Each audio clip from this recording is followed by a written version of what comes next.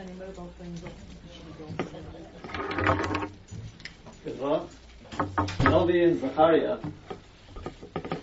describes in the future how he saw a vision. Hayareni, the HaKadosh Baruch Hu showed me 4 charoshim, 4 carpenters who would arrive in the future and will take up our cause, taking on those who challenge, as we see today in today's day and age, those who challenge our Yiddishkeit, our ideals of Judaism. And it says these 4 carpenters will take them on and will do away with them in the future. So the Gemara asks, who are these 4 carpenters? So the Gemara says that 4 carpenters are the 2 Moshiachs, Moshiach ben Yosef, Moshiach ben David, Moshiach ben Yehuda in other words, Eliyahu, and Shem the son of Noah. So Rashi explains why they called carpenters. So Rashi goes through and he explains, Noach, Shem the son of Noach is a carpenter because he helped his father build the Teva. Eliyahu is called a carpenter because he built the Mizbeach on Har HaKarmel when he had the showdown with the Ovdei Abal. And as for the 2 Moshiachs, Rashi says they are called carpenters because they will build the third Beis HaMikdash. This is the Gemara, that's the Rashi. Now, there's a double problem with this Gemara, this Rashi. Number one, we're told that in the future, no human being is going to build the Beis HaMikdash. HaKadosh Baruch Hu promises us that Hashem says, I destroyed the Beis HaMikdash with fire. I allowed the Romans to come into my Beis HaMikdash and destroy it with fire. I promise you, I will build it with fire in the future. In other words, it will descend from Shamayim. It will descend from the heavens. So what does it mean that the 2 Moshiachs are going to build any Beis HaMikdash? They won't. HaKadosh Baruch Hu is going to build the Beis HaMikdash. That's point number 1. And this question I found has been asked, and possible answers have been given to this. There's another problem here, and that is that the Gemara tells us elsewhere that the chronological order of events in the future will be as follows. First, we are with the arrival of the final redemption. We will gain our own Jewish monarchy. We'll have our own Jewish king. Then will come the Zman of Mechias Amalek, when we will do away with Amalek. And only thereafter, the final stage will be the Binyan Beis HaMikdash. Now, in that battle, the final battles at the end of days, we're told that Moshiach ben Yosef will come first. He will take up the fray, he will go to the battlefront and he will fight. And he will fall in battle. Moshiach ben Yosef will die in battle. And then Moshiach ben David will come and finish off the started job. So that means Moshiach ben Yosef won't even be around when it comes the end of the battle. If he's not there at the end of the battle, how is he going to be there to build any Beis HaMikdash for us? So we've got a double problem here. Number one, we're told that HaKadosh Baruch Hu is going to build our Beis HaMikdash, not Moshiach. Number two is, Moshiach ben Yosef, in terms of the chronological order over here, it's not going to work.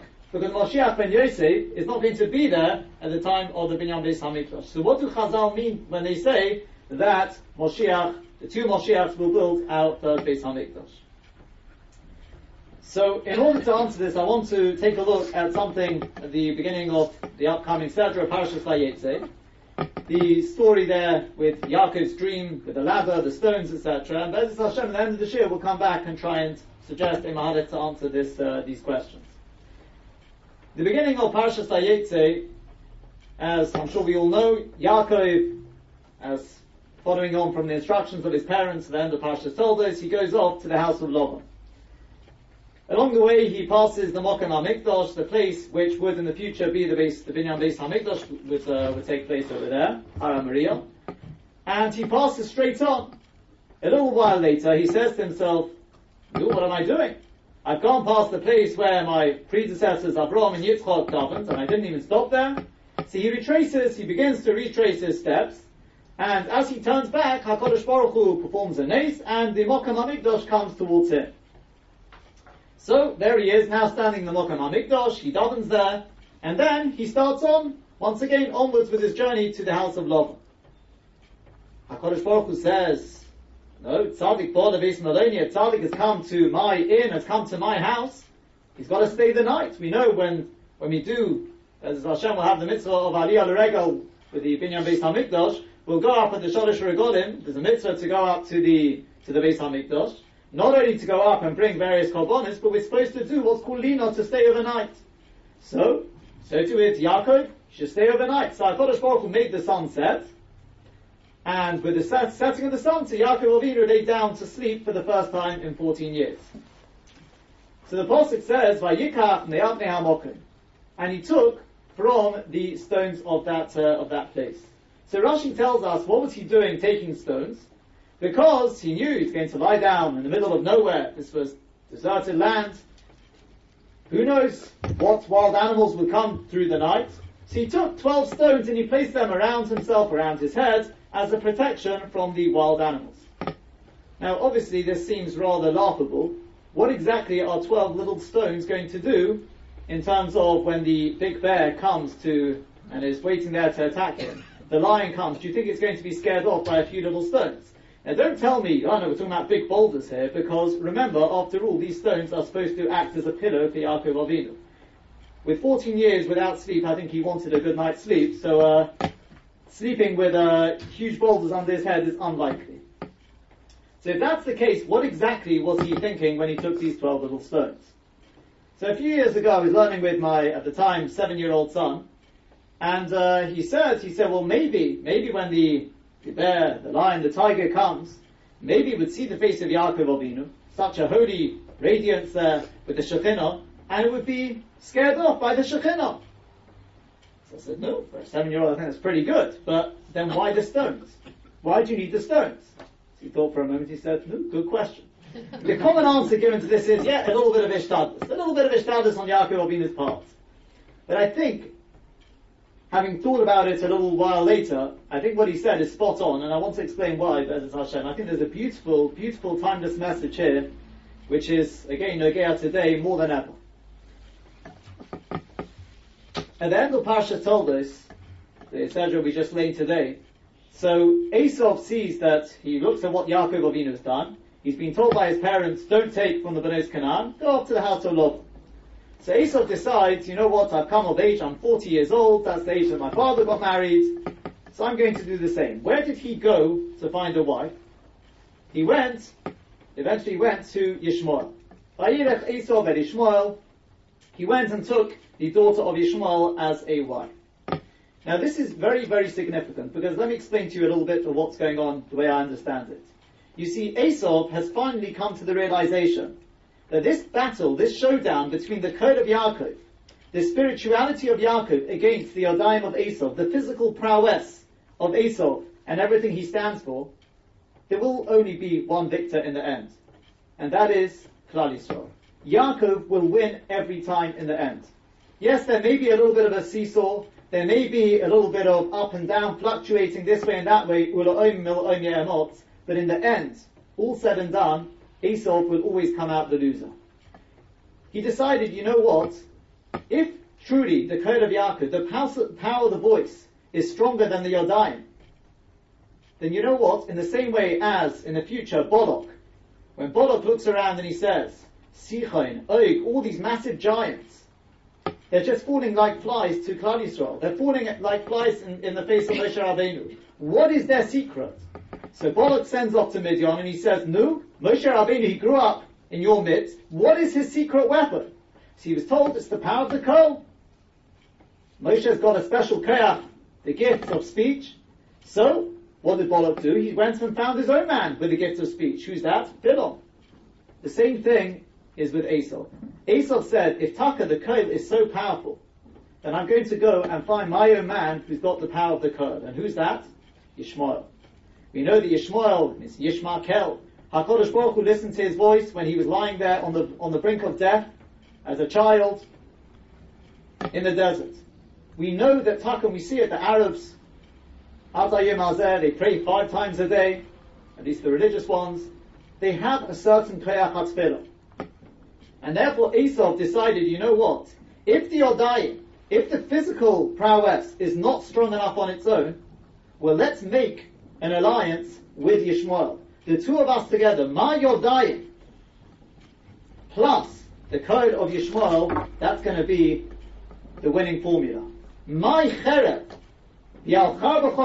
my sword, together with the power of tefillah, which is often compared to the bow and arrow, because as the Master Rosh Hashiva explains, the words of tefillah, they shoot out of the mouth and they go up to Rumah Shalom, to the heights of the world.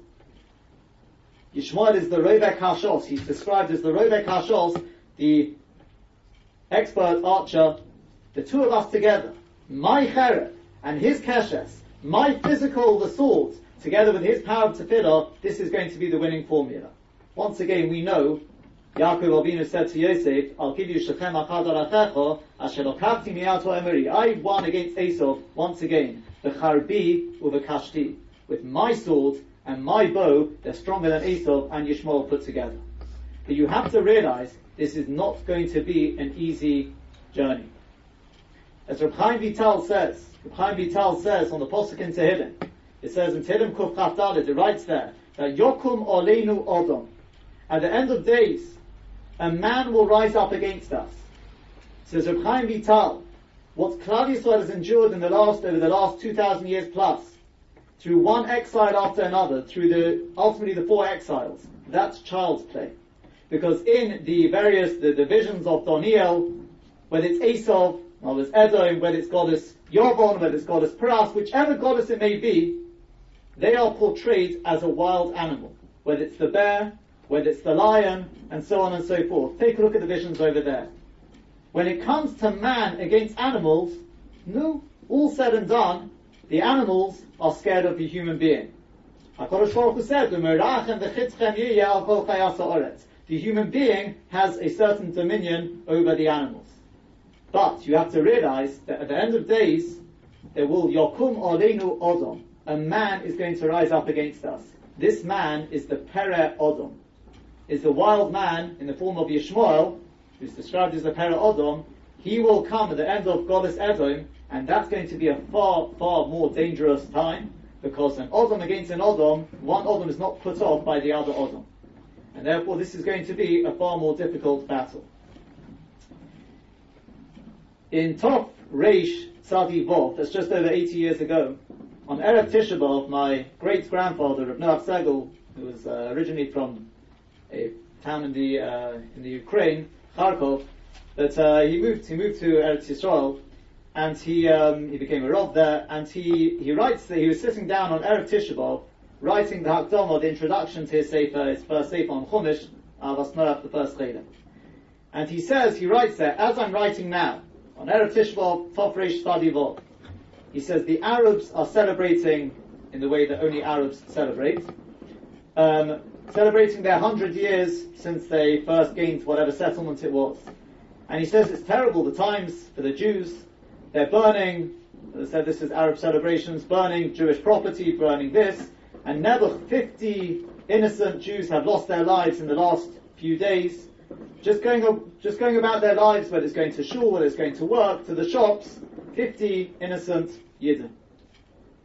You look at today, and it's really, that is, what happened then was child's play compared to what's going on today. But he continues on, he says, he was just thinking to himself, where are they celebrating? These celebrations are going on in Yafa. He says, and that spot, more or less, the spot on Yafa, that's the story, that's the location where the story with Yonah took place. He says, just stop and think for a second.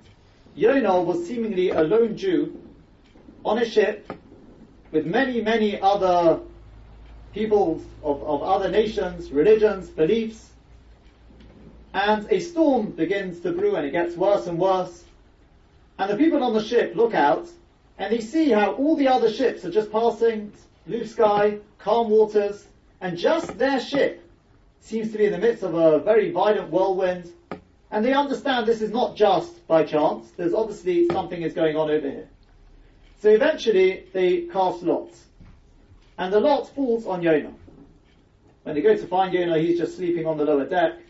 Yonah says, it's 100% it's because of me, I ran away from Hashem. He says, cast me into the waters. They say, we can't do that. And they try everything under the sun, but not to throw him into the waters. In fact, the Medrash says, eventually they decide to try it out. So they take Yonah, and they dip his legs into the waters. The storm stops. So they put him back on board, and the storm starts again. They try it again. He says, just think for a moment. if a Jew today was on a ship with Arabs, and this is again, more than 80 years ago he's writing this, if a Jew was on a ship with Arabs, and he was to admit to them and say, I'm a Jew, he says they wouldn't need any storm. The Jew would be the first thing they'd throw overboard. He says, what has changed?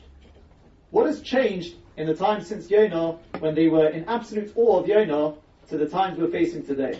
And we can ask the question today more than ever, what has changed? So to answer this question, I'd like to share with you an idea. It's based on something Rav Shimshon Pincus said. In 1948, when Israel declared its independence, I should say, so there was mixed opinions on the matter. There were some who were vehemently against it, those who were for it, those who said, well, you know what, the Etzem, it could be a good thing, but because it's void of religion, the people who have started it up are trying to uproot religion, therefore, because of that, it's not a good thing. Amongst the people who were against it, as you can well imagine, was the Brisker Rov. And Rav Shimshon Pincus says that when the Brisker Rov was told the news that it had finally passed, they'd gained their independence, they'd declared their own state, so the Brisker Rov responded with one sentence, and he said the following. He said, oh well, now there are 71 nations. What did the Brisker Rov mean with that statement? Oh well, there are now 71 nations. So Rav Shimshon Pincus explains. He says there are 70 nations and a Jew. The Jew is not a nation. The Jewish people are not a nation in that sense. We're called an Am, we're called this, but we're not a nation. We are simply a mirror. What that means to say is like this. If a Jew hops on a plane and goes to America, the minute he lands on American soil, he has become more American than any nationalistic American in the country. If he then hops on a plane and goes to China, he will become more Chinese than any Chinese person in the country, and so on and so forth, because we are a mirror. No matter where we are, we will mirror the country, the locale which we are occupying. So you go to America, and you say to an American, you say, how American are you? Well, how many generations back can you trace your American lineage? He says, well, 2, 3, because at some point, we were immigrants. The Jew, the minute he comes there, he mirrors the very epitome of what America stands for. He comes to Britain, he becomes more British than anyone else. Why are we created as a mirror? The answer is obvious, because we're created to mirror Hashem. We are the ambassadors of Hashem in this world, and we are created to mirror the glory of Hashem. We are referred to as the Levana, the moon. Hashem is Kiviyachol, the sun, and we are here to mirror and reflect the glory of Hashem in this world. Obviously, if we assimilate, then we will mirror nothing of Hashem, and we will simply mirror the country that we are found in at that time. Somebody told me that a number of years ago, you may or may not remember, that when there was a whole big thing made when Princess Diana, she went and she shook hands with somebody. She went to visit a group of people who were never suffering from AIDS, and she went and she shook hands with one of them. So there was a whole big thing of the bravery of Princess Diana, and this actually it was part of a discussion in the House of Lords. So then Rabbi Lord Shekopowitz, the late Chief Rabbi of England, he spoke there and he praised her bravery. So somebody got up, one of the other lords got up and said, if I could put the following question to, the Right Honourable here, how can you praise her bravery? At the end of the day, we all know that the majority of these people who are suffering from this dreaded illness, it's the result of a very, if we can say it today, undesirable lifestyle. I'm assuming this is not vetted by Ofsted. But we know that. And this was even in the outside world. You didn't have to be Jewish. This other lord was not Jewish. In times gone by, it was seen as being undesirable, to say the least. How can you praise her courage, her bravery? We should leave these people, as it were, to rot. So this person who told this over to me, he said that he heard this. Lord Shekopowitz told him this sticky situation he was in at the time. He said he knew he had 20 seconds on which to come up with something inspirational. He said he knew this was a pivotal moment. What was he going to say? There was absolute silence, and he was thinking, racking his brains, and he said he had a moment of absolute incredible siyata d'shmaya. He said Hashem put the words into his mouth, and he said the following. He said, since the times of Avraham Avinu, we have been known as the people, the Ivrim. We are on the other side, the world is on one side, and we stand on the other side. He said the following. He said, we are in this world, but not of it. In other words, yes, we live in this world, we have to know how to relate to other people, we have to be able to speak, be ambassadors of Yiddishkeit, but we do not necessarily buy in to the ideals of this world.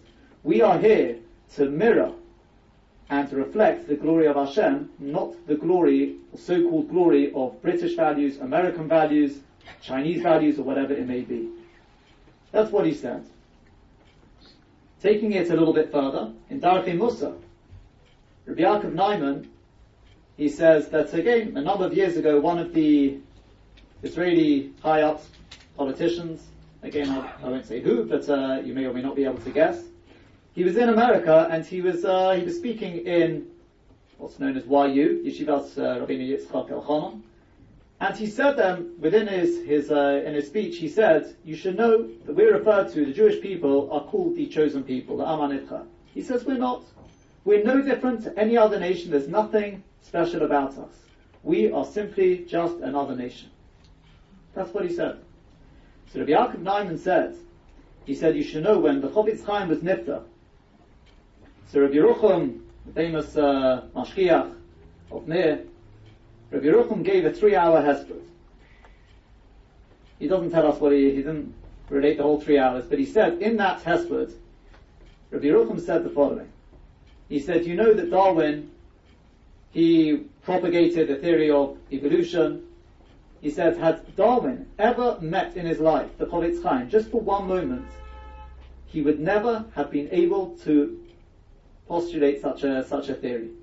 To see the Chofetz Chaim, you would have realized that is absolutely impossible to come from a monkey.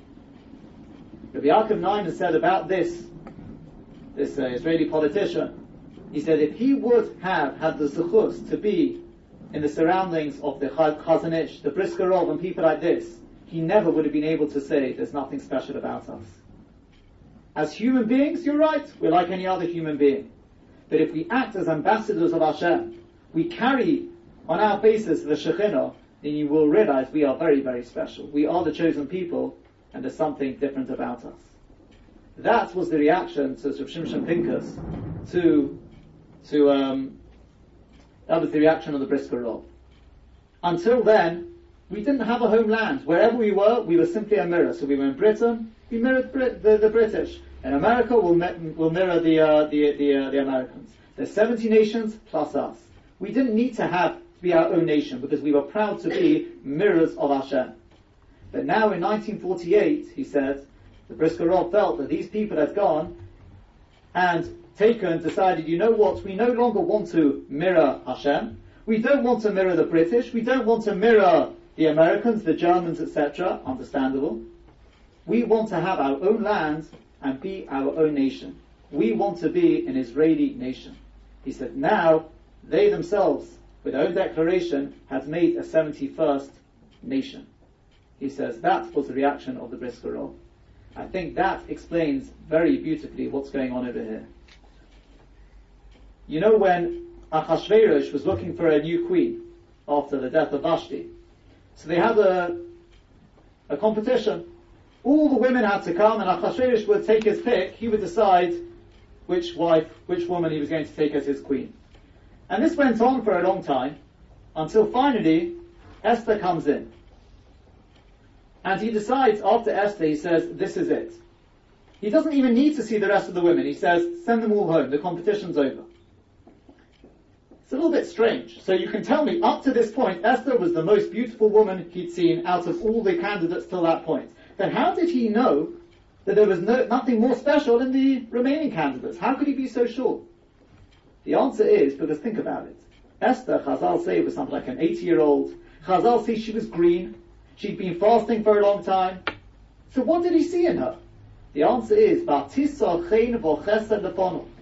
she came in, and she carried a chen v'chesed. And the Gemara says this wasn't a natural beauty. She carried the chut shel chesed, some sort of special cord of chesed from HaKadosh Baruch Hu. Meaning to say the spiritual beauty was portrayed, was projected on the outside, and it was right there in front of the eyes of Achashverosh, and Achashverosh said, I've never seen anything like this. This is not something natural, this is not something of the human world, this must be, I've never seen anything like it.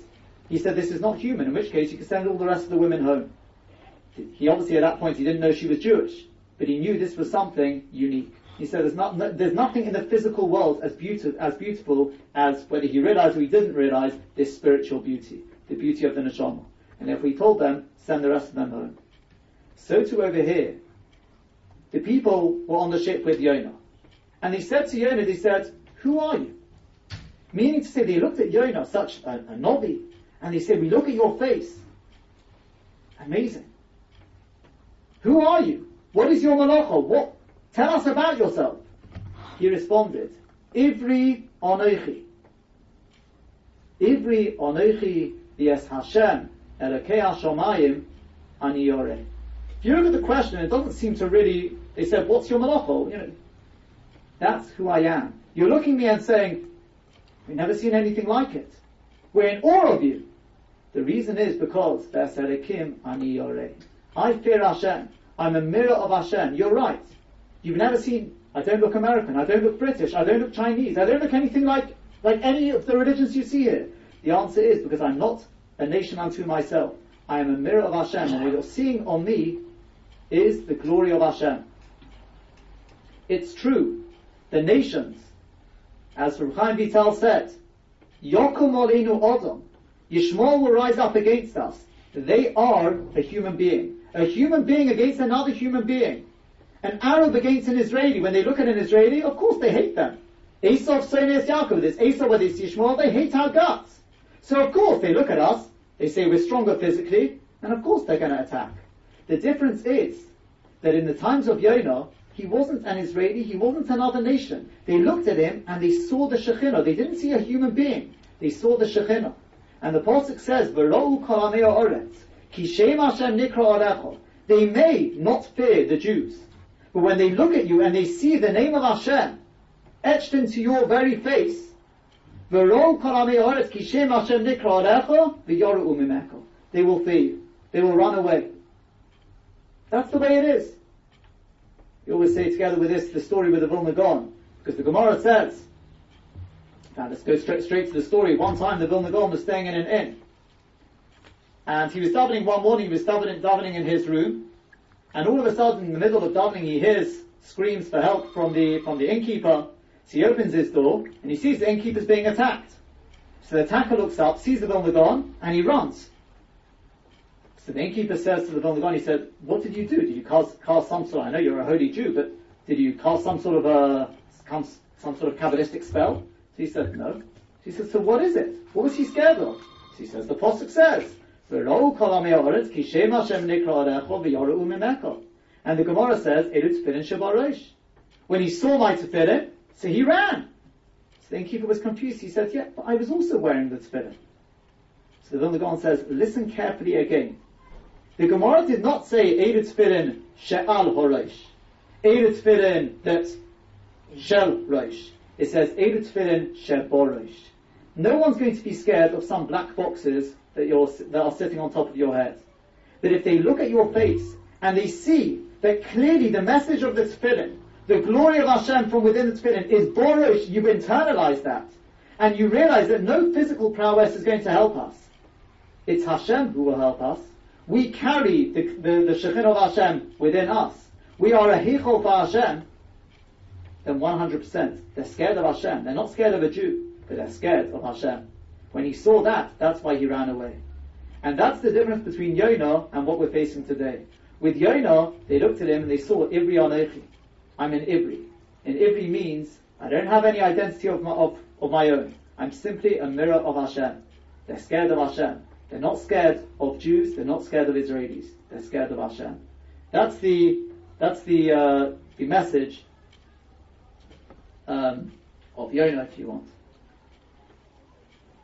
In 1941, obviously a very dark period in Jewish history, so Rabbi Chanan Wasserman was on the run together with his yeshiva from Baranovich.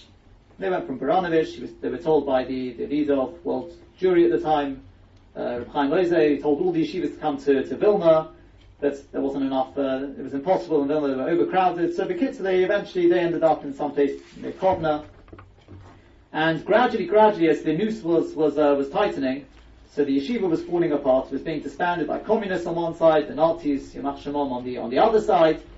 And the Kitzur of Chanan, he was trying to get, at the time, they were trying to get visas to be able to go to Eretz Yisrael. In fact, as it happens, he was literally on the verge of going to Eretz Yisrael, and his son, I think, fell and broke his leg, so he wasn't willing to leave his son behind. But Kitzur, he was hiding in a house together with a lot of other Talmidei Chachamim, and it was the home of a family freedman. And the mashgiach of the yeshiva, Rabbi Avram Grudzinski, he said to Rabbi Chanan, as things were getting worse and worse, he said to Rabbi Chanan, he said, perhaps the Rosh Yeshiva could give us a shir on the subject of dying al Kiddush Hashem. He knew this may well become a reality. So Rabbi Chanan said, I can't, at the moment, my mind is so torrid, so taken by this situation, I can't think, that deeply to be able to give a shir. He said, you give the shir. So Rabbi Avram Grudzinski said to him, he said, I can't give the shir. He says, we'll make a compromise. I'll give a shir on Musa, I'm the mashgiach, and you give a shir on whatever, a shir on halacha. So Rabbi Chanan agreed, and Rabbi Chanan spoke about the Ikvus of the Mashiach at the times of Mashiach. And he quoted the Gemara, which says that about the Chevri Mashiach, he said, Yesi. Something the Gemara says, yes, they should come quickly, but V'loi ichmini, but I don't want to be there when the Chevri Mashiach comes. And with that, Rabbi Chanan, who was known to be a very, very stoic, seemingly unemotional individual, he broke down into a torrent of tears. He sensed what was coming. And Taka on the 11th of Tammuz, the 6th of July, 1941, they'd been hiding and they'd been evading for a long time, but once the Germans took over Lithuanian Gentiles, they were obviously only too happy to assist, and it's a very sad ending that there were two of them, there was a German and a Lithuanian who were watching, and they watched a Jewish little boy, and they saw where he went. He went into this house, and they knew that obviously if this boy was going there, there must be something hiding in there, and they went in, and they burst in, and they rounded up 12 big Talmidei Chachamim, and then they found Rabbi Chanan Wasserman, who was just sitting there learning with absolute tranquility as he was all the way to the end, and he sat there by the staircase learning. And this part is quite well known, that I think it was this way around, the German looked at Rabbi Chanan, they pushed him up, pinned him up against the wall, and he looked at Rabbi Chanan's face, and he turned to the Lithuanian, and he said to him, we can't take this person. Some versions say that he said he's an angel. Just the Lithuanian, I think it was this way around. The Lithuanian was even more barbaric than the German, and he said, no, we're taking this one with us. And as sad ending, they were all taken and held for 24 hours in the 7th fort, and they died al Kiddush Hashem. You see here the idea, and we'll come back to this Bezos Hashem soon, but Rol Kolami Oretz, they're not scared of Jews, but when they see a Malach, when they see the Shekhinah, even the worst of the worst, the most wicked, are in awe. That's one thing they will not touch. The question has often been asked, we know that Chazal make a big thing of the Akedah of Yitzchak. And they asked, what was the big Messiah, and what was the big thing about Yitzchak? Yitzchak was taken as an Akedah, it didn't even happen in the end. Sadly, over the millennia, we've lost millions, or not lost, but millions of Yidden have died al Kiddush Hashem. What was so special about what Yitzchak did? So many Yidden have done it. So the answer often given is, no, we've misunderstood the point. The Akedah of Yitzchak was planting in every single Jew in the future that seed which would give them the strength, the inner strength, and the ability to be able to give up one's life and stand up for one's Yiddishkeit. That's what Yitzchok did with the Akedah. The only reason that these millions of Kedoshim have been able to give up their lives, and that we still fight for what we feel proud of, is because Yitzchok implanted that within every single Yid, that pride to be a Yid, and the understanding that Yiddishkeit is worth more than anything else in the world. That's what Yitzchok implanted with the Akedah. If we turn back now to the parasha of Vayetze, Yaakov Avinu takes the 12 stones. Where were these 12 stones from? The Pirkei Rabbi Eliezer says he took these 12 stones from the Mizbeach on which Yitzchok was tied up to the Akedah. That's where the 12 stones were taken. Think about it. What is Yaakov Avinu doing here? He's taking 12 stones, 12 potential Akedos, 12 potential Kedoshim, people who are going to give up their lives for the sake of Yiddishkeit. That's what the 12 stones are. They are 12 Akedos. And he places them around his head. What then happens? Why are these 12 stones there? Because of the Chayos, because of all these wild animals, all our enemies, those who hate us as Yidden, Esav Senes Yaakov, all these wild beasts who are coming to attack. You have to understand, when it's the Germans, whichever nation you want to take, they didn't make any difference, to them it didn't make any difference whether the Jew was an Ashkenazi, a Sephardi, whether he was Litvak, Hasidish, whether he was Mizrahi or Haredi, Chiloni, they couldn't care less.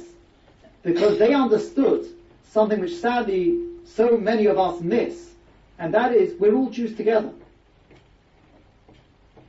What a person actually, the way one serves Hashem, as long as a person is part of Amcha, a person is still within the ranks of Klal Yisrael, we are all Yidden together. And that's what they came. They come around these 12 stones, and they force us to come to the realization, you know what? We're all Jews together. We all share that Jewish gene. And therefore, what happens? The 12 stones all unite as one. The 12 stones unite as one. What happens? The 12 stones are fighting with one another. They're all saying, Olai Aniach Tzadik Yisrael. What are they saying? Think about it. What are they saying? The stones are saying, no, my way of Avodas Hashem. I should be the one to go under the Tzaddik's head. Right? Chasidus, that's the way to serve Hashem. The Litvak stone says, no. Sitting there saying Tehillim all day, going to a Tish, no, that's a waste of time. This is sit by the Gemara. Right? And the Sephardi says, this is the way to do it. The Ashkenazi says this. All these 12 stones are saying, our way, or La Yaniach Tzadik Yisrael. My way is the real way. Then what happens? You've got the beasts, the animals. The enemies are encroaching. And the enemies don't seem to care whether it's that stone, the Ashkenazi stone, or the Sephardi stone, or this stone. They're coming to attack all of them. And they suddenly hold on a second. As far as these beasts are concerned, we're all the same. We're all Jews together. So what do? They suddenly say, you know what? We can all serve Hashem together. And all 12 stones unite. They all swallow up into one stone. And they go under the head of the Tzaddik together. Wow. We can all serve Hashem. You do it from your side, I'll do it from my side. Fine. We don't have to agree, and this is something which is very key to realize. We don't have to agree on principle. But on the personal, we do. They tell a story with the Vilna Gaon. The one time the Vilna Gaon, they were waiting to start Mincha, whatever tefillah it was of the day. They were waiting for a minyan. So somebody's counting. There's 10 here, no? So they go to the Vilna Gaon and say, what are we waiting for? So the Vilna Gaon says, we need a minyan man. He said, no, there's 10. So the Vilna Gaon says, no, that person over there, he doesn't count. Doesn't count for a minyan. So the person tried to be clever with the Vilna Gaon, which is never something clever to do. He said to the Vilna Gaon, why do you say I'm not included? Chal Shabbos, whatever it is, but Hesya, you're not included, you can't make up a minyan. He said, yeah, but you know, the Chazal say, I'm sure you do, you're the Vilna Gaon after all, you must know, the Maimon Chazal, that in the Ketores, when they made the Ketores, there were 11 ingredients. And one of the ingredients was the Chelbana. Chelbana was something which had a foul smell, and Chazal said, why is it included in the Ketores? A foul smell? The answer is to teach us that in the makeup of Klal Yisrael, don't say, that Jew, he doesn't keep very much. No, we don't need him. Every single Jew is absolutely crucial in the makeup of Klal Yisrael. Don't ever forget that. She said to the Vilna Gaon, so you see, you need me. Why do you say I can't count? So the Vilna Gaon, as I said, don't mess with the Vilna Gaon. The Vilna Gaon said, now you know why there were 11 ingredients. What was he saying? He was saying, you're absolutely correct. You're a Jew. Let's assume he was Bechlal Amcha. Probably wasn't. That's possibly the main point there. It doesn't matter. On the principle, though, I can't include you in a minyan. I'd love to. The halacha is halacha. When it comes to principle, I have to stand up for what halacha says. If you're not included, you're not included. Does it mean I don't love you as a Jew? Of course I love you as a Jew. One of my favorite stories I heard from Rav Moshe Zelig Rubenstein, the late Rosh Yeshiva of Torah Simcha. And he is a Talmud of Rav Shach. And it's such a beautiful story, he says, with Rav Shach, that some time ago, there was a French young man who wasn't religious at all, and he got engaged, and he wound up in Eretz Yisrael, and he met on the street, his rabbi back from France, and he went to the rabbi and he said, wish me congratulations, I've just even said become a chosen, but I've just got engaged. Would you officiate at my wedding? So the rabbi looks at him, he says, and who is the young lucky woman? So they both knew what he was getting at. So he thinks for a moment and he says, the young Frenchman, he thinks and he says, Sprinzer Cohen, how's that? So the rabbi looks at him and he looks at him sadly and he says, I can't officiate. I can't. So the young man looks back at him and he says, fine. If you don't want to officiate, that's fine. Don't worry, there's many rabbis out there who will officiate. They don't care whether I'm marrying a Jew or a non-Jew, they couldn't care less. Once again, this French Rav, he knew he had to come up with to do something. He had about 30 seconds to do something before he lost contact with this young French man. So he said to him, look, you're here in Israel. I don't know how often you come to Israel, maybe it's some sort of birthright trip. Don't you think it's worth going to see the leader of world Jewry? Shach, presumably, I don't know which point in Rav Shach's life it was, but presumably he wasn't a young man. So the young man obviously knew what his Rav was up to, but he thought to himself, he says, look, I speak French. As far as I'm aware, Rav Shach doesn't speak French. He speaks Hebrew, he speaks Yiddish, I don't understand a word of that. What can it harm? Yeah, you know what, it's worth the experience. So there he was, he agreed, they went and they stood in line, and he waited his turn. You can imagine, full work, something obviously he had the respect to put on a kippah, but he went in, jeans, everything, earrings, etc. He goes in, quarter of an hour later he comes out, white as a sheet. So the Rav says to him, he says, do you need a drink of water? You're alright. He says, just give me a phone. So he gives him a phone. He calls up, and he can hear he's on the phone to his fiancée, and he says to her, I'm really sorry, I'm sorry to do this, but it's off. And there's obviously a little bit of back and forth, maybe some tears shed, and that's it. So the Rav says to the young man, he says, what happened? What did Rav Shach say to you? He said, nothing. He can't speak French, I don't speak Hebrew, I don't speak Yiddish, so of course he said no. He said, so what did he do? He said, all he did was, for a quarter of an hour, he held my hand, with one hand he took my hand in his, and with his other hand he stroked my cheek, and that's what he did. The love that he exuded, the love which he gave, I could sense through that, with the warmth of his hands, touching my cheek, holding my hand, it melted my heart, and my resolve just melted away like that. I can't do it. Rav Shach, who was known as a staunch, he stood up for what he believed. Some people, Hazar Kanoi he must have been. Rav Shach's love for every single Jew was incredible. That's true Avas Yisrael. It doesn't mean that I agree with your principles. We don't have to agree with principles, but we do have to agree with the personal. And that's what's happening with these stones. These stones are surrounding Yaakov. They can see, these are the potential Akedas. You've got, as we said, the Ashkenazi Jew and the Sephardi Jew and the religious one and the non-religious, but we're all Mechlal Amcha. No one's gone out of the ranks, no one's done anything terrible enough to be termed an apikoros or something like that, a kofer. So we're all in there. And the enemies are encroaching. And we can see, each one thinks, well, I'm not going to be, no, he's coming for me, he's coming for me. We all realize we're all Jews together. So what do we do? What do we do? We all join together. If you take the gematria of the word Evan, Evan is gematria, Aleph Beis Nun is 53.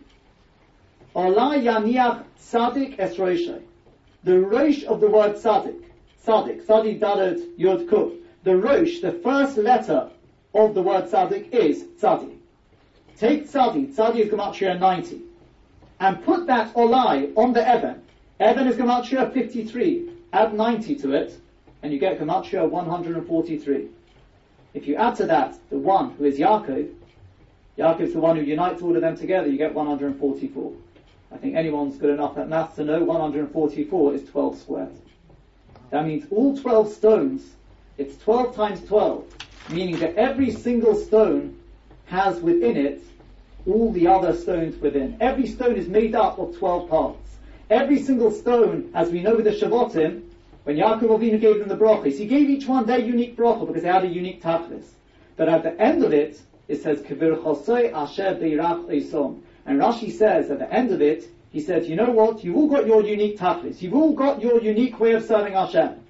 And that's why I've given each of you your specific bracha. But I want you to know that ultimately you're in this together. And you've each got a part of each other within you. And therefore, each bracha, the bracha I gave to Ruvain applies to all of you. The bracha I gave to Shimon applies to all of you. All of you are included in all the brachas. Because we are in this together. That's Ola Yaniach Tzadik Es Roshai. When that happens, when we unite as one, then what happens? When there's a sense of achdus between all the stones, when all Yidden unite as one, then Hashem says, aha, now my Shekhinah is ready to descend and to reveal itself on the face of the tzaddik. When the Shavotim come together, then Hashem's Malchus reveals itself through the Jewish people. And when Hashem's Malchus reveals itself through the Jewish people, then as we've said, those wild beasts will look and they'll run off. It's true, the stones may be tiny little stones. Stones which are not going to scare off any bear, any lion, any tiger. But when the stones unite as one, physically they may be very little, they may be very small. They haven't grown in size. But when we unite as one, the Shekhinah comes, the Goyim look, our enemies look, and they see, Ivri Onochi, this person is a mirror of Hashem. This united people, they are ambassadors of the Shekhinah. They're in awe of the Shekhinah, and with that, they run away. That's what happens. It occurred to me, again, with that story with Rabbi Chanan Wasserman, it says they rounded up 12 Talmidei Chachomim. And then they suddenly noticed the leader of the Jewish people, because Chaim Ozer had already been Nifta, at that time the leader of the Jewish people. The leader of these 12, Rabbi Chanan. You had the 12 and the person under which they united. But it's no surprise, I mean, these were 12 of the greatest Talmidei Chachomim there. They were obviously united together. This one may have been a Mashkiach, this one may have been a Magid Shir, this one, but the mice, they were united. And therefore when they looked at the face of the leader, what did they see? They saw the Shekhinah. One of them said, we can't take this person. No, as we said, sadly the other person wasn't even able to see that. But that's the vault. When the stones are surrounding Yaakov, again, the stones, each one is a potential Akedah, a different strand of Yiddishkeit. And each one thinks, I've got the real McCoy, I'm the real thing, I'm the one the Shekhinah really wants. The enemies are surrounding, they're encroaching. And we suddenly realize they don't care whether you're this strand of Yiddishkeit or that strand of Yiddishkeit. To them, a Jew is a Jew. So suddenly we realize, you know what, that's quite correct. We're all Jews together, we unite as one. The Shekhinah descends, they see the Shekhinah, and with that, they leave us alone. That's the way it works. Yaakov Avinu was being shown in this dream. He was being shown in this dream that this is the message for all time. We know with the sons of Yaakov, Yosef and the sons, they had a disagreement. The other sons believed we don't need Yosef. So they sold, initially they wanted to kill Yosef, and they were going to tell Yaakov, Chaya, listen to the Lashon again, Chaya ro'a achalosu. It was one of the wild enemies. Yeah, they took him. Chaya ro'a achalosu. In the end, he was put into a pit. Yehuda says, you know what, let's not leave him in the pit. Let's take him out and sell him. Who to? Who did they sell him to? The Pasuk says, to the Yishmaelim. There's a Midyanim as well, but it says the Yishmaelim. There's a split. We're now in the hands of the Yishmaelim. So Yosef goes down, he goes down to Mitzrayim. And we know the whole story as it unfolds. In the end, what happens? In the end, finally, the brothers go looking for Yosef. And it says, Vayigash Elov Yehuda. Yehuda, the moment we've all been waiting for, Yehuda, who was the one who started this sense of period, this sense of division, he draws near to Yosef. He says, you know what, Yosef? This is based on Medrashim. He realizes that Yosef and Yehuda, he have to be united. Moshiach ben Yosef will have his way, Moshiach ben David will have his way. But one without the other, we're not going to get anywhere. Vayigash Elov Yehuda. The moment Yehuda steps forward and links and joins hands with Yosef, at that point, Yosef realized it's now time to reveal my identity. All 12 sons are now united there. Yaakov comes down to Mitzrayim, and what does he see? Because everyone asks, why at that time? He's coming down to Mitzrayim. This is the time to be saying Kriyat Shema. Yaakov Avinu is busy saying Kriyat Shema. Why now? The answer is because Yaakov Avinu is coming down to Mitzrayim, and he sees all the sons are united as one. All united in one stone. Which stone? All united in the stone of Yosef. That stone is the stone which is going to go under the head of Yaakov. We know that the protege of Yaakov was Yosef. Now, that all 12 stones have united as one. Now, Shema Yisrael Hashem Elokeinu Hashem Echad. Truly now, Hashem Echad. Hashem can be seen as one because they say Aleph Ches Dalet. Aleph, the Shlah says, is Yaakov. Ches is the 8 sons of Rachel and Leah. The Dalet are the 4 sons of the Shepachos, of Bilhah and Zilpah.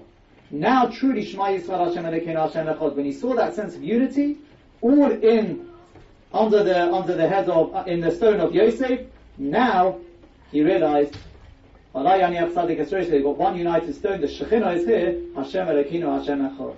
Remember when Yaakov Avinu woke up from his dream? It says Vayashkeim Ba'boki, he woke up in the morning, the time of redemption. It says he took that single stone, Vayosem Leisoch Matzeva, and he made it a Matzeva. And Chazal tell us that stone was the foundation stone for the Beis HaMikdash. That stone, which was made up of the Achdus from the 12 tribes, formed the foundation stone for the Beis HaMikdash. All seems to have ended well. But let's just follow it through one last stage. Yaakov Avinu is now lying down for a second time in his life. He's now lying down for the final time, his final illness, and he realizes the end of his life is coming close. So he calls together all his children, and he wants to reveal to them when is going to be the end of days. All of a sudden, the Shekhinah departs. So he looks around at his children and he says, once again, you're not united? What's going on over here? So the children say, Shema Yisrael Hashem Elokeinu Hashem Echad. Just as you believe in one God, we put aside our differences, we're united as one. So the question begs itself. So why, Taka, did the Shekhinah depart? What went wrong?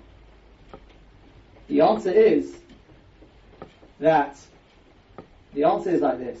Because let's see, had the sons of Yaakov, had they really united as one? If you follow it through, after Yaakov Avinu died, so the children took Yaakov Avinu up, they buried him, and on the way back from the burial, they went to him, they went to Yosef, and they said, please forgive us. Now look at the Pesukim there. Yosef breaks down, he cries, he says, I've got nothing against you, Hashem, this is all the workings of Hashem, don't worry, I'll look after you. Rabbeinu Bechai says something absolutely frightening. But he says, you know what? You often see this, you go to somebody and say, are you mochel me? There's nothing wrong, etc. Says Rabbeinu Bechai, if you don't say, I'm mochel you, it's not all fixed up. Yosef never said, I am mochel you. And what was the result of that? He didn't say I was mochel you. If he didn't say I'm mochel you, it means we're not yet united as one. What's going to be the result of that? The Asara Harugi Malchus. 10 of the greatest Jewish figures in our rich history, Rabbi Akiva, Rabbi Shmuel, etc., died al Kiddush Hashem. It's exactly what we've said. Because they hadn't united absolutely as one. Let me just conclude with perhaps a practical application of this based on what we just said. The Gemara says, anyone who reads Kriyat Shema when he goes to bed, Mazikin b'deirin ayemenu, the harmful forces at night will keep away from him. Another Gemara says, Cherev shel sheni piyos, he'll have a two-edged sword to fight off these harmful spirits at night. What's the posuk? On which posuk is that based? So it's the posuk in Tehillim. It says, Yeranu al mishkavosam. Basically, you go to bed and you sing Hashem's praises. You say Shema Yisrael Hashem Elokeinu Hashem Echad. It says Cherev pipiyos biyodam. But before you get to that, Yeranu al mishkavosam, what does it say in the posuk just before that? It says, Yalazu chasidim b'chovlet.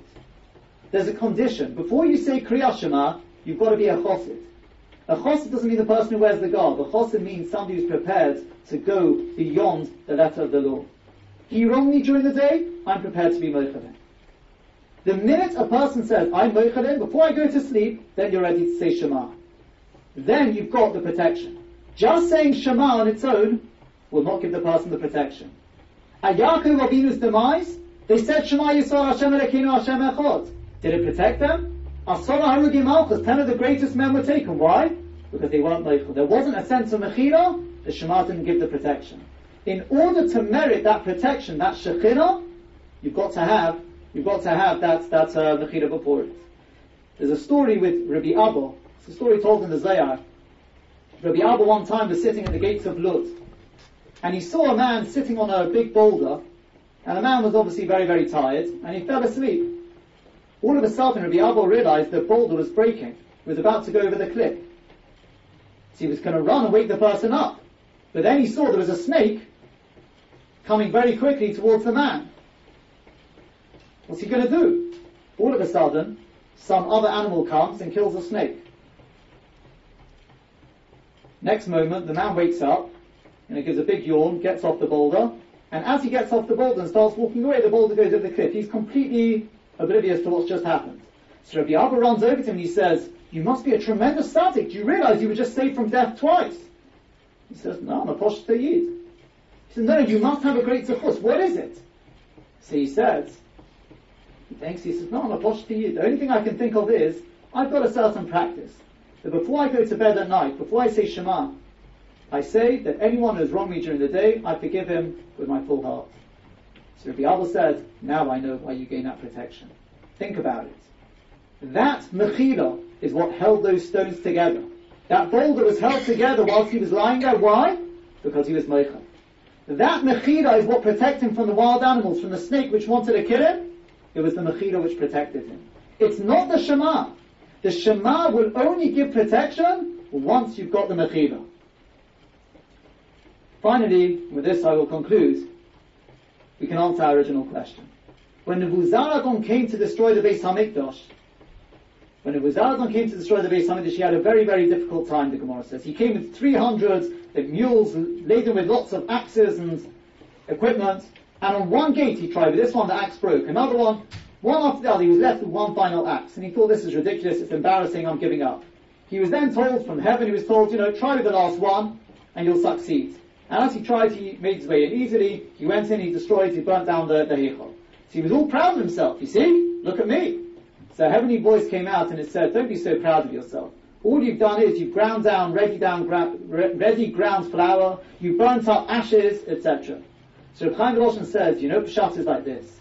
He says, Esau, Amalek, Yishmael, they can't touch a spiritual structure. When the Shekhinah is there, they cannot touch it. They won't touch it. If you, Nebuchadnezzar, have succeeded in destroying the Beis HaMikdash, it's only because Klal Yisrael have already destroyed it. They've already caused the Shekhinah to leave. How have we caused the Shekhinah to leave? The answer is, remember what we've said. The foundation stone of the Beis HaMikdash was the 12 stones united as one. That was the foundation stone. That was the stone which brought the Shekhinah.